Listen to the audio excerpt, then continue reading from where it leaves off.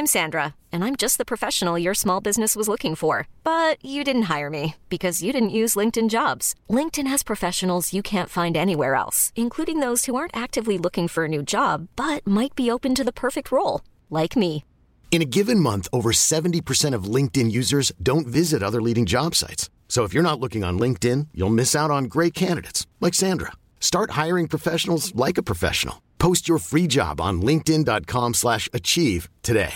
Hey, Dave. Yeah, Randy. Since we founded Bombas, we've always said our socks, underwear, and T-shirts are super soft. Any new ideas? Maybe sublimely soft. Or disgustingly cozy. Wait, what? I got it. Bombas. Absurdly comfortable essentials for yourself and for those facing homelessness. Because one purchased equals one donated. Wow, did we just write an ad?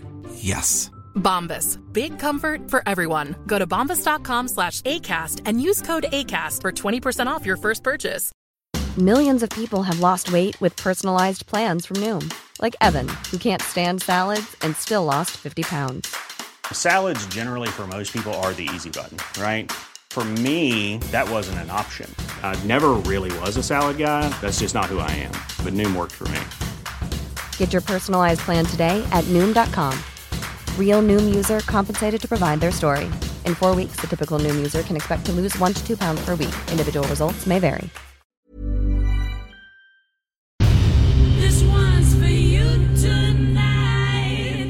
Okay, let's get started. Katie and Schwartz decide to take this little moment, so Schwartz leads her away to a private little seating area, right? Yeah.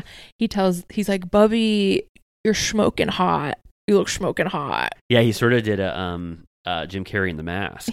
And he got her a little something. Yeah, so we didn't. I don't even think we said the title of this episode. The title of this episode, which I can't believe it, is Ring on a String. Like, this is such a monumental episode for so many other reasons, but they decided to focus on that aspect of it. Like, but he goes, Bubba, I got you something, right?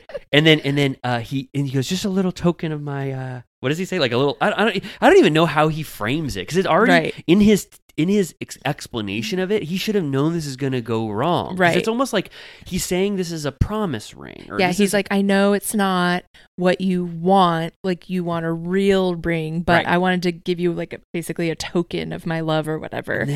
And he pulls out the ring on a string. She's immediately upset. It's less humorous than I remembered, because I sort of remember it as Ring on a String. I kind of remember it's like funny. It's more like about the silliness of Schwartz or whatever, fumbling, like just a flop, but it's actually sad. It's like 5 seconds where he's putting it around her neck and you don't know how Katie feels. And then she just starts to cry. Yeah, she's like, this is not really what a girl pushing 30 wants to hear. And she says, I've never been given, a ring, and I just want the one ring that I would get to be the ring.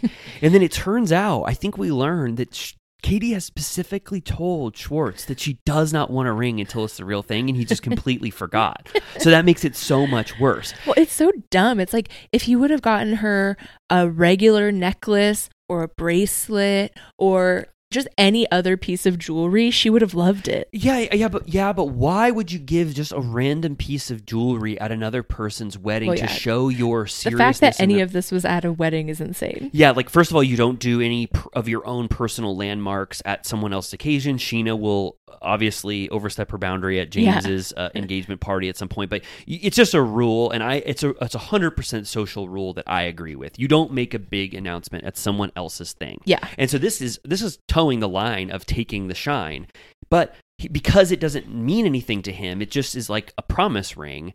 He thinks it's okay to do this at this occasion. Right. And then Katie has the worst reaction that he could ever imagine. It makes her cry. It makes her question the relationship. And she's sad for like an hour of this wedding. He doesn't really say much. No, I think he's stunned. I think he's stunned that something he thought would be a beautiful poetic gesture had the exact opposite effect. And he's probably in his mind playing all the reasons why that's bad in real time. Yeah. And then he just, for the rest of the night, he just gets drunk as hell. Yeah. In his confessional, he says he has commitment issues. Yeah. Which I'm like, well, he should have commitment issues. Their relationship has big problems. Yeah. I mean, Katie is full steam ahead and would have married him like in season 1, potentially, despite all of the flaws in their relationship. And like you said, a lot of the things that they deal with on a daily basis, like fighting and screaming and his cheating, are all things that are why he's wary of committing. So he is having foresight a little bit. Yeah. But I do want to give credit for Katie instantly coining ring on a string. The minute that it's brought up, she goes, ring on a string. He goes, it's not a string, it's a gold necklace. And she goes, I don't want a ring on a string. I know. Is that like a thing, or did she make that up? I think she just made it up. I mean, I think ring on a string just sounded perfect, Yeah. and she didn't know it was a necklace. It would be funny if it was a string. Right. Yeah. He says it's rose gold, so I'm sure it still cost him like a decent amount, considering he's basically unemployed. So I'm sure he was like, God damn it, what a waste. Yeah, what a waste. What a waste was definitely 10% of what he was thinking. Do you think she still has it? I don't know. I might have like been burned at some point. Why? I guess why? Just I'm sorry. This is the titular thing that happened, so I do want to just focus on it for a second. It's such a big moment. Why did he put the ring on a string so that it wouldn't be on her finger? It'd be around her neck. It wasn't like, and then when I propose to you, that ring becomes the ring that you wear. It's just weird. like, I want a ring to do a weird thing on you that it doesn't normally do, so it separates the distance between an engagement ring. Because it would be extra weird to give her a ring that's like a promise ring that's not an engagement ring, which is why he should have just gotten her a necklace. Right. That's exactly what it was. It's like, I'm not going to give her a ring because she'll think I'm proposing. So I'm going to give her a ring, but I'm going to put it in an impractical thing that makes it not what it's supposed to do. Why didn't the jeweler stop him? There's so many questions about it. And I just want to say, to end this conversation, you know who else had a ring on a string? Who? Frodo.